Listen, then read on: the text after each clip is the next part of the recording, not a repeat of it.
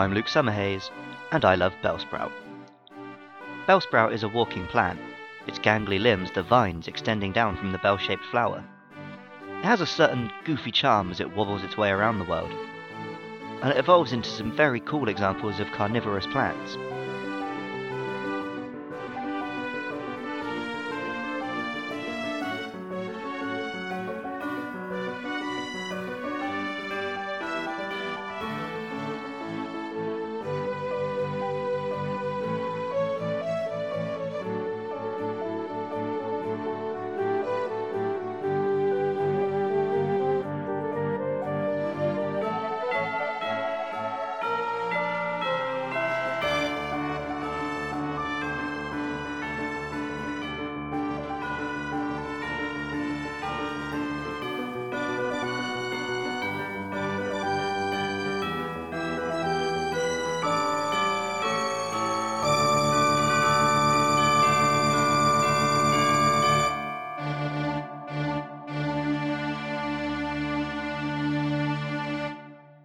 Bellsprout and family serve as obvious counterparts to the Oddish line.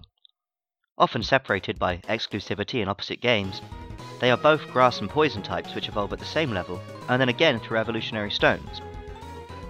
While Oddish gained an alternate final evolution in the second generation of Pokemon games, Bellsprout had an area dedicated to it instead. The Sprout Tower is a tall, swaying temple near Violet City in the Johto region. Violet City roughly corresponds to Nara in real-world Japan, an early capital of the nation, and to this day home to an enormous wealth of temples and cultural artifacts. Part of the lore is that the central, swaying pillar was once an enormous Bellsprout. Perhaps this is a reference to the giant Buddha statue, around which Todaiji Temple was built, although Sprout Tower is visually most like one of the tall pagodas.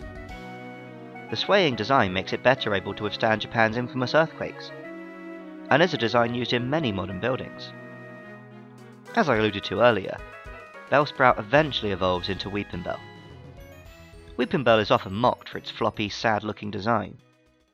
It looks gloomier even than Gloom.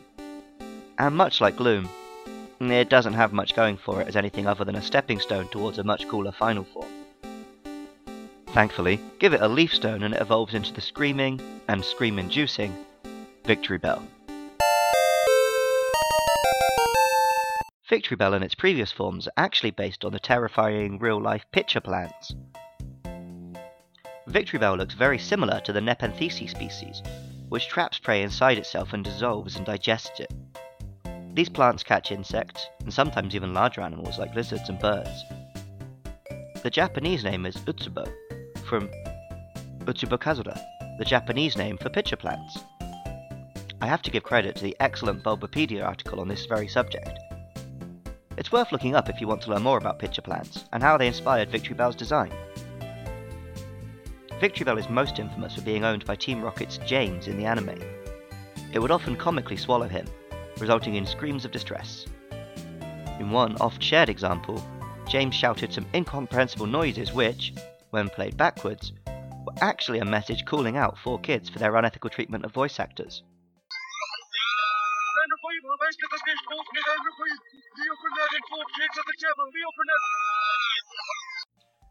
I've got to love any Pokemon which fights back against our capitalist overlords. As you know, and as you can probably tell from the name, I like to keep this podcast very positive. But friend of the show and #1 superfan Andrew Rice has some, let's say, concerns about the name of this Pokemon.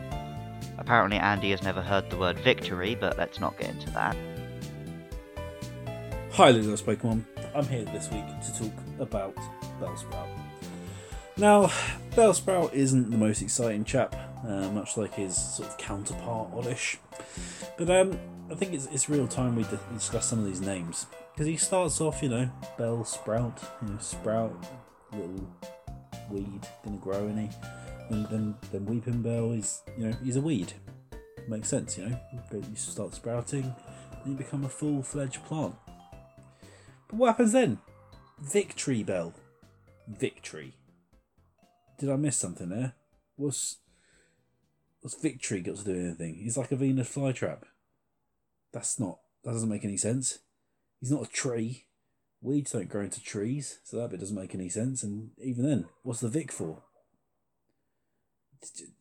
Nonsense.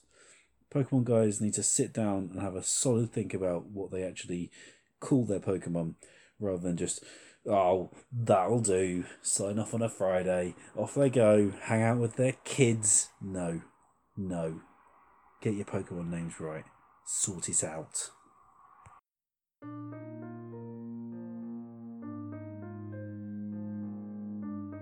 Ever since reading The Day of the Triffids as a young lad, I've always been a big fan of walking carnivorous plants. We will come to see other, cooler incarnations in later generations of Pokemon. But for now, Bellsprout and family are a very cool place to start. Music for Luke Loves Pokemon was composed by Jonathan Cromie. Artwork for the show is by Katie Groves. If you've enjoyed Luke Loves Pokemon, please do give it a rating and review on iTunes, and tell your Pokemon-loving friends.